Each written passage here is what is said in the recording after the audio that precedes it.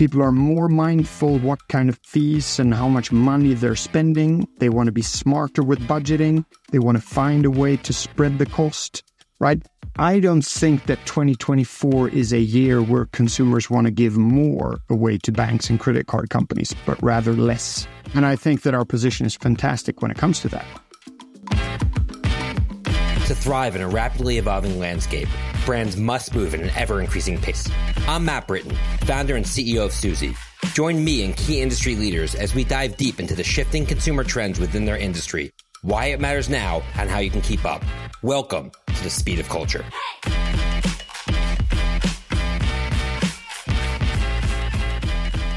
Today, we're going to be speaking with David Sandstrom, CMO at Klarna. For almost 7 years, David has been instrumental in transforming the online payment brand to a huge international business, named Europe's most valuable private tech company in 2021. David, so glad to have you on today. Great to see you. Thanks for having me. Absolutely. So let's start with your background. I know that you spent a lot of time in the agency world in the Nordics. I'd love to hear, first and foremost, what that experience gave you in terms of preparing you to be a CMO of such a major brand today, as well as how the environment in the Nordics when it comes to technology and advertising you think is maybe a little different than the US and some of the other Western markets. Yeah, let's start with the obvious. I've had the opportunity to work at some of the biggest agencies here in the Nordics. I started out as a strategist, as an analyst, really trying to understand what makes people tick, why people choose one thing over another. I'm deeply, deeply interested in consumer behavior, and I got to apply myself to a lot of different businesses. I think in general, starting out at agencies, starting out as a consultant makes a lot of sense. You get unique insight into like how different business models work, how different industries work. You get to dip your toe in so many different things. And I got to do that. I worked with everything ranging from the Swedish Armed Forces to the McDonald's franchise in Europe, right? So I saw a lot of different things. And I think, creativity, as we know, is a lot about putting different pieces together. And I think what I'm doing now is really trying to put together all the learnings I've had from all of these different industries. Again, McDonald's, Volkswagen, Swedish Armed Forces, like all of these different ones into what makes sense and what works and see if there are learnings in between. So I've worked at a media agency. I was the CEO of a big ad agency, DDB.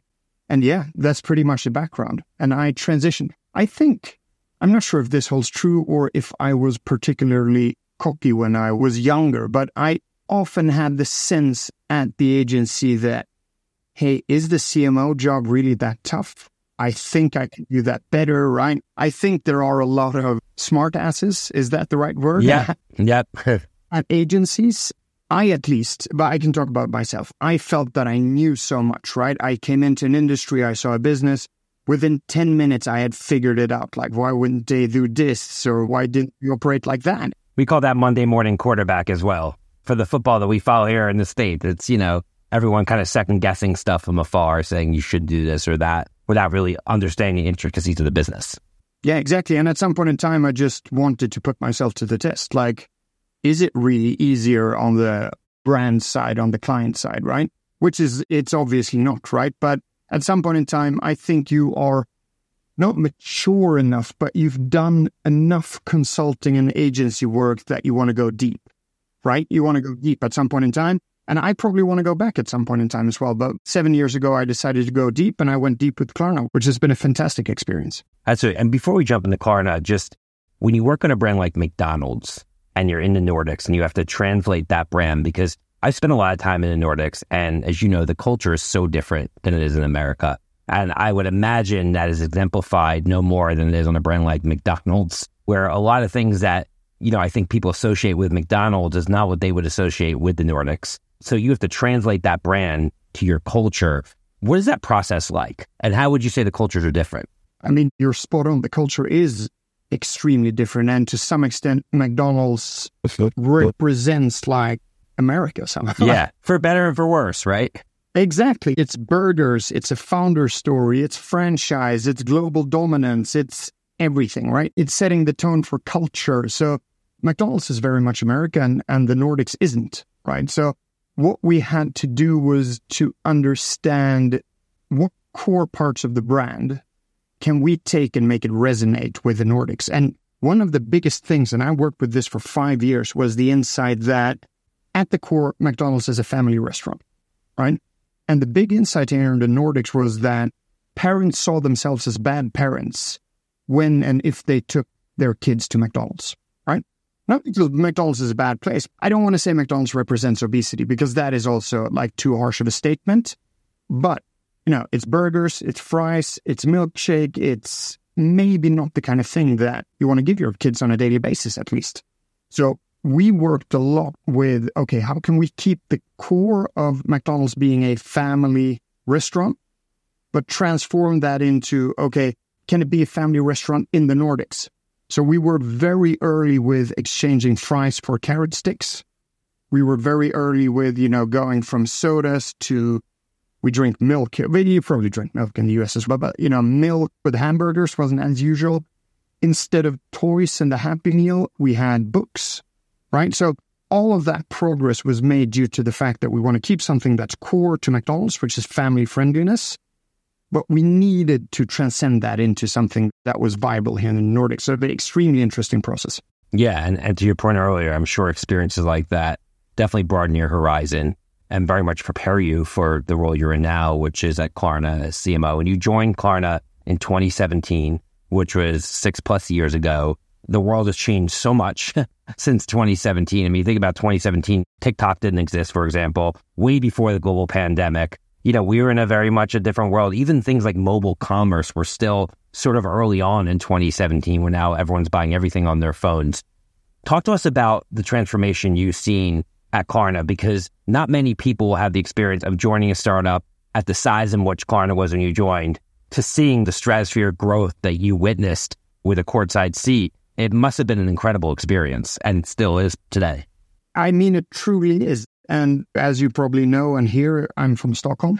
In Stockholm, although we have quite a lot of companies, like digital companies here, big companies, like back then when I joined, it was really a choice between Spotify and Klarna. Like those were the two companies that were growing at the time. And many people, when I chose to join Klarna, asked me, like, why wouldn't you join Spotify? You have music, you have Jay-Z, you have like all of that, right? Why would you join a payments company, right? And to me, it was really about that journey. Much less sexy, just so to speak, than a music streaming company. Yeah. Exactly. But also the challenge, right? I constantly say it's so much easier to make Klarna sexy than to make Nike sexy, right? Nike is already at the peak, right? How would you evolve that? I wouldn't know, right? But taking Klarna, something that is, bear in mind, we're operating in the most distrusted industry in the world, right? More distrusted than media, more distrusted than politicians. It is an industry that people, I wouldn't say hate, but the relationship people hold to financial institutions is very particular. Taking a brand there and, breaking it loose from that stigma around financial companies, trying to treat the brand and the company differently, seeing like, okay, what can we actually do with the power of marketing, go-to-market, branding? In that environment, that inspired me so much more and still does to this day. So it's been an absolutely amazing journey, taking Klarna from a fairly small Nordic tech company that was very male, very blue, very transactional in many ways. In all fairness, like we were a service but not a brand, right? And that was the challenge. I mean, Spotify was way more of a brand back then and maybe still is, but the challenge was basically, can you take a transactional service and turn it into a beloved brand? And this is what we're still working on. And that is what got me going with Klarna. And to this date, still is the thing that motivates me. And for those who don't know what Klarna is, how would you describe it to somebody at a cocktail party? And then how would you also describe what your role is there and what you're trying to accomplish on a day-to-day basis? So at the core, what we do is we offer what we call alternative payment methods, right? So a smarter, better way of paying for things online. We have a variety of ways to do so. We're mostly famous for what is called buy now, pay later, which is basically taking a payment, splitting it in 4 parts, spreading the cost and paying no interest. So at the core, like if I would put it very simply, depending on how deep into the cocktail party we are, I would just say that we're a much better alternative to credit, much more consumer friendly, better for society, better for merchants, better for consumers. On top of that, we've built loads of shopping services due to our popularity, but I wouldn't go into those, right? But we have an app in which you can shop, you can track your packages, you have all your digital receipts, you can stay on top of your spending, smart budgeting tools, all of that. But at the core, I would say we're a payments company. That's the easiest way to describe it.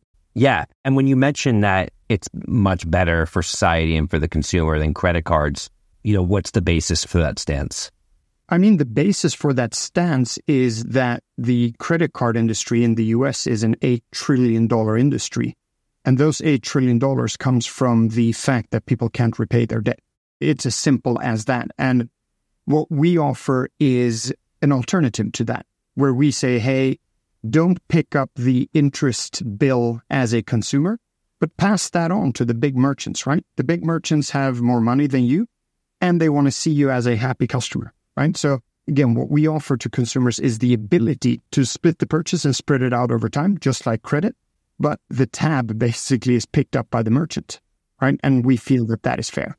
The tab of the interest. Right. The tab of the interest. So you do this without any interest. So the risk is shifted from the consumer to the merchant, basically. Exactly. And I do think what we're trying to achieve, which is it's very cheesy to talk about. Right. But I think we're aiming for a win-win-win situation here, right? We have the consumers that are obviously better off because they don't have any interest, no fees. We have a merchant who is better off because they get a more loyal, a happier consumer. And we have Klarna that is better off, right? I think the big difference between modern companies in general, not only Klarna, but modern companies in general, digital companies in general, they have aligned incentives with their customer base, right? If you look at the credit card business model, the credit card companies are happy when you're not repaying, right? That is how they make their money because people start revolving on their credit and that is how they pay fees. So basically they're happy when the consumer is unhappy, and when the consumer is happy, they're unhappy because they're not making any money. The incentives are misaligned, right? And I do think the vast majority of successful digital companies have fully aligned incentives with their consumers and their customers, right? We like when consumers repay us because it's the merchant who is actually paying for it, right? So we want them to repay and continue shopping with us because they appreciate the service. So we have fully aligned incentives with our consumers, if that makes sense. Doesn't that make sense? That's interesting. Yeah, absolutely. No, obviously, Klarna has grown dramatically. How is the buy now, pay later model evolved and I guess caught on with consumers? And what are some of the categories that you find the most amount of volume and success with? We're seeing huge traction everywhere. I think that's the start. And the reason for that is I think I would label it as part luck, part skill, right? The skill part, we can talk about that later on. But the luck part is basically we're seeing a huge macro shift from credit cards to alternative payment methods. And the reason for that is because I do think that we're seeing a generation now that has been almost screwed over by credit card companies. When you survey people, credit card debt and student debt are the two most anxiety-driving things you have in your life. And not only a younger generation, but a more modern generation, like everyone in more modern times, are avoiding credit cards, right? And the move is to this new alternative. I don't even want to call it alternative anymore, but a new, better way of using credit, right? So we're seeing traction in general because it's just a smarter, better, more consumer-friendly way to pay for things. So we're lucky on that end. Right?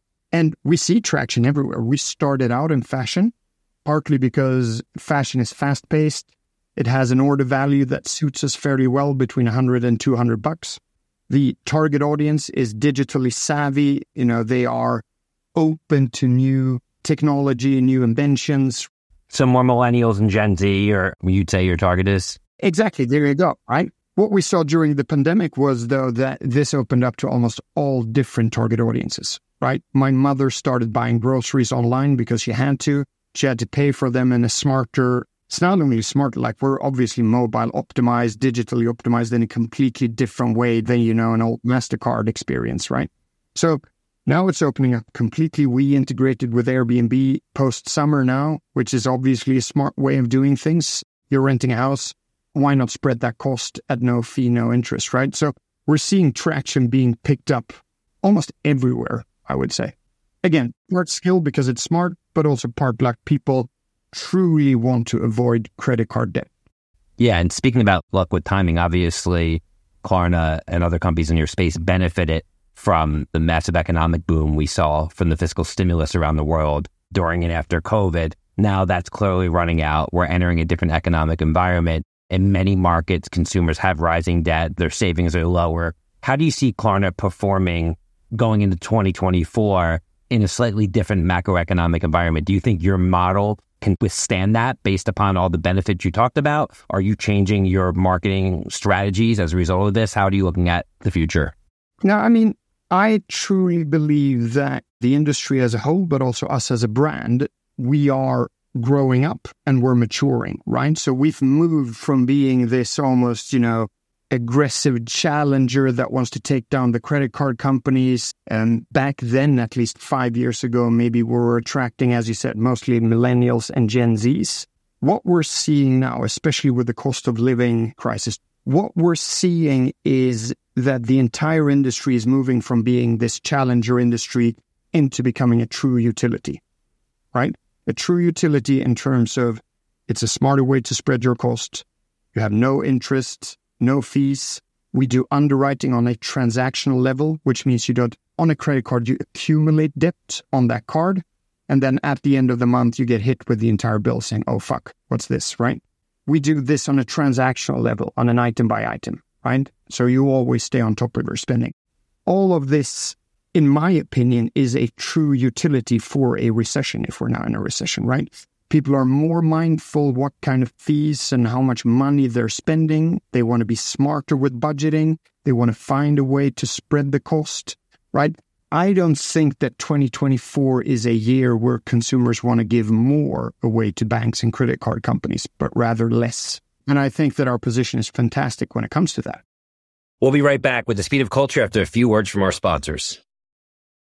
I read a story that you wrote earlier this year called E-commerce 3.0, which I really thought was great. I mean, Harrison Silverstein, our executive producer, always gives me articles to read in advance, and sometimes I skim through it, but this is actually one I dug a lot. I really understood where you were coming from. Just in terms of the evolution of e-commerce, where at the beginning, it was about consumers searching for stuff, and then we had a period where the goods were searching for consumers, and you had a lot of direct-to-consumer companies that were driving a lot of paid media, very successfully, companies like Warby Parker, pushing out this direct-to-consumer model. And now we're in a model where you're talking about hyper-personalization. I would love to hear from you what your vision is for that and why you think that's the direction that we are all heading to when it comes to e-commerce.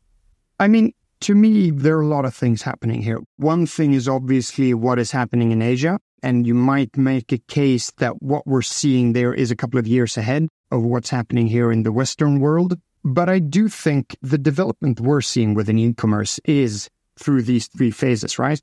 The shift in, people having an intrinsic need and wanting to find that product in the first phase of e-commerce. The reason why Google is huge, right? You and I need something, we Google it, or we go to Amazon and we Amazon it, right? But you search. In the second phase, we saw all of these DTC companies, as you said, actually creating that need for the consumer, the product sometimes generating demand. What I do think we're going to see, especially with the introduction of AI as well, is the ability to match products and consumers in a very, very automated and highly personalized way. And we're seeing that already happening in China, where the vast majority of products being sold aren't sold with a search, but are sold with a recommendation engine, right? And I mean, we see that on TikTok. They do that masterfully, recommendations, right? You get stuck for hours watching stuff you didn't even know you wanted to watch. Or Spotify. Yeah, exactly. Or Spotify. You get stuck listening, right? Because they can, in a very smart way, predict the next move based on a lot of different things, usually based on a lot of data, right? And we're going to see that. And I do think the big tech companies, fortunately or unfortunately, have a head start there, because based on all of the data that we have, I do think that they will be able to predict and connect you with products in a completely different way, right? They will know when your shampoo is about to run out. They will be able to present you with products you didn't know you needed because they know you're refurbishing something, right? So what we're going to see is the move from me trying to find something to companies knowing I need something and platforms knowing I need something and map me to that product before that happens and before my need arises. And we're seeing that already in China, where the shift from search has just plummeted and things are just happening to you. And I do think it's extremely interesting. Right. I mean, going back to McDonald's, I mean, the original, I guess, recommendation engine was the person at McDonald's saying, do you want fries with that shake? Right? Because you bought a milkshake, it's like, do you want fries with it? Right? So now they knew that the person just bought you fries and they're standing in front of them and you say, well, do you want a shake or vice versa? And now we're in a world where it's like, how can that be scaled to billions of people based on all these different signals of human interaction with brands, with searching, etc. And to your point, just knowing what you're going to need before you know it. I actually read an article that Amazon knows a woman is pregnant sometimes before they even know they're pregnant based upon the things that they're searching for. And I think what I hear you saying is that's going to be much more regimented and scaled for the companies that are in the e-commerce space. Exactly. And for the platforms where people spend a lot of time and a lot of engagement and action, they have enough data to predict this with a very high certainty, right? So the holy grail is obviously mapping that behavioral data with the product data and the product graph or the product database, right? To understand like what behavior triggers what product. Amazon started that 10 years ago saying, hey, people who bought this book like that book as well. Like that was the first baseline. Now we know so much more like search terms, clicks, time spent, like previously bought products. And these algorithms, they become so advanced so that I actually don't think that the DTC brands, they're not going to flourish to the same extent anymore. Right. And we've already seen that in the venture markets, et cetera, a lot of them struggling. I think what's going to add gasoline to the fire you're speaking about is AI. And you mentioned AI. Klarna is one of the first countries in the European Union to partner with OpenAI for a ChatGPT shopping plugin. Would love to hear about that, your thoughts on AI overall, your work with OpenAI, and I guess your plans in this realm in the future. AI is just one of those, like maybe it's almost too late to talk about. But when we first encountered AI, it was like almost an internet moment, right? You used it, you tried it, you were instinctively and instantly struck by the fact that there's magic going on here, right? For many years, we've been asked, like, why don't you do crypto? Why don't you do Bitcoin? Stuff like that. I think at the core of it is because we don't fully understand how that works. Like as a company, people out there probably do, but us as a company, we didn't really, feel that magic connection. But when we tried AI and OpenAI and what it could do with the GPTs, we felt the instant connection to that. And since that day, we've started to build everything from internal services to external services around these LLMs, right? Not only OpenAI, although they are our biggest partner. So one of the first things we've built, what AI can do in a magical way is process a lot of data and give ordinary people like you and me the ability to talk to big data sets. Like 2 years ago, you had to be a data scientist or an engineer or something like that, right? Now you and I can actually talk in human words to big data sets. And our plugin is basically that. We have a huge product database, a huge merchant database, and we give our consumers, with the help of that plugin, the ability to talk to all of these products and the big merchant database, right? So whatever it is, if you're looking for some Christmas gifting here and you want a drone, but you know nothing about drones, that plugin is fantastic to start working with that because it's almost like talking to a human that knows everything about drones. You would say what you like, what it's being used for, the price range. You would actually have a conversation with it. And it is the next frontier of Google. Like, I could search for drones on Google as well, but I couldn't have a conversation with Google, right? But I would probably need to start to search for reviews, then take those review results and go deeper and deeper. This really allows you to have a conversation with products, and that is fantastic. Absolutely. I mean, you talk about like personalized shopping assistance, and this brings it to scale where if you're trying to find an outfit for a family event or a wedding, it knows what your styles are generally. It can probably direct you to where to buy stuff, for example. So it makes it much easier. That combined with what you're talking about in terms of recommendation engine, I think that definitely both stand to change the future of what we know as e-commerce. Yeah, no, I agree. And what we're really looking into, I mean, we're doing all of the obvious things with AI. So customer support, translation, content creation, all of the basics are really up and running here in a fascinating way. I do think the next big thing that will be launched by multiple companies, obviously, are the assistants, right? Having a personal assistant, having a financial assistant, having a shopping assistant that not only understands that space, but truly understands you based on the data you want to share with it. Like, we're obviously moving into a future where everyone has an amazing personal assistant in their pocket. Like, not like Siri or Alexa kind of things, right? But a real one. Agreed. I think the technology behind it isn't just going to be text. It's going to be voice and video moving forward. I mean, I don't know if you see some of these technologies like Runway, which is text to video.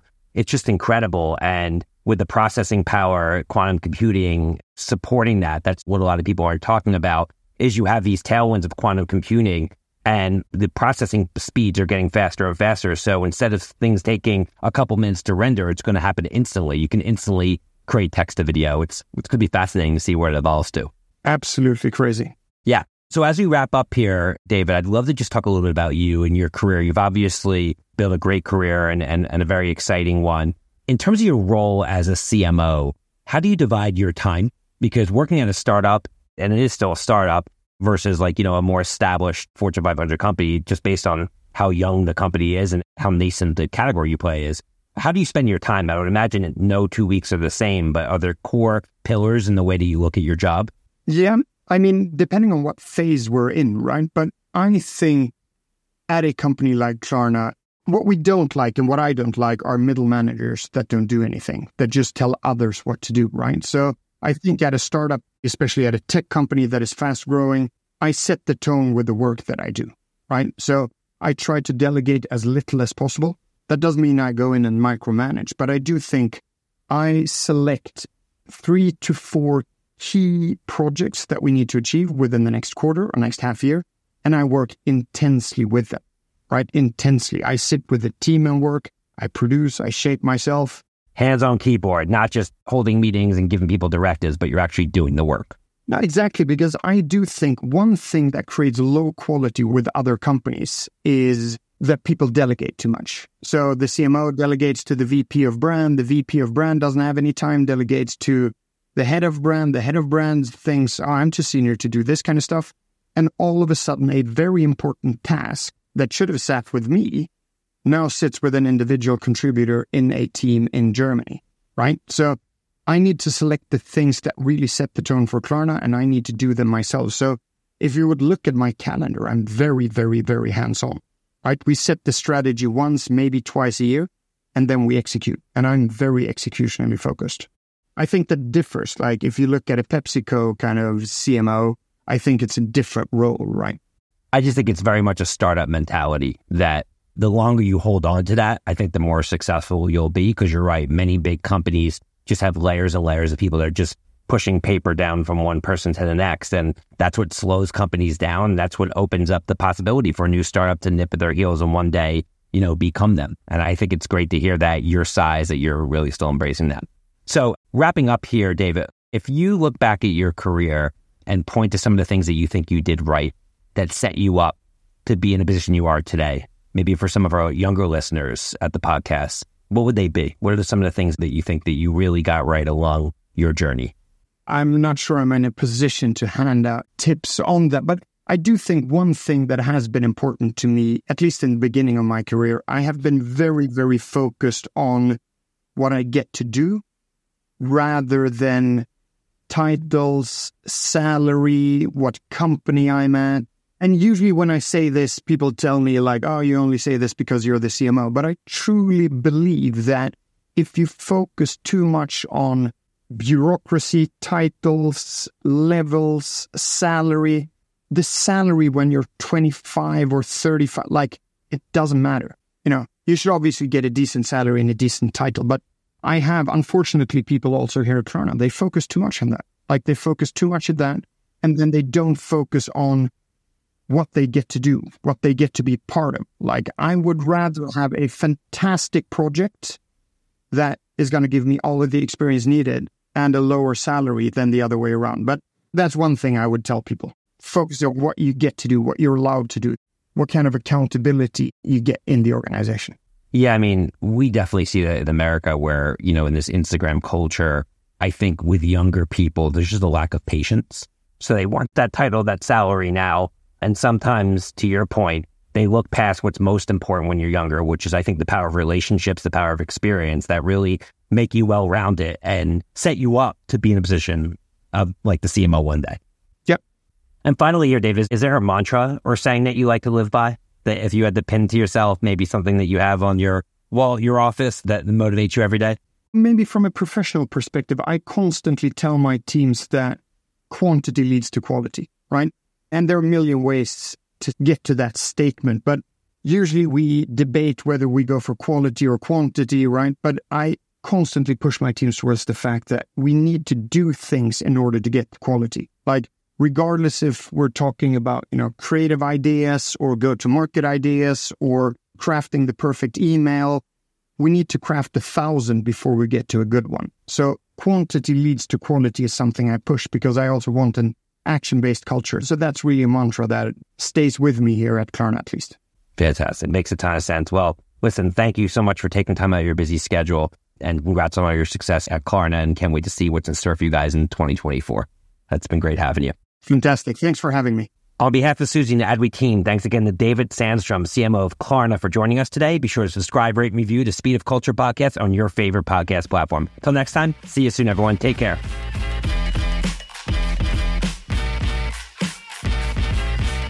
The Speed of Culture is brought to you by Susie as part of the Adweek Podcast Network and Acast Creator Network.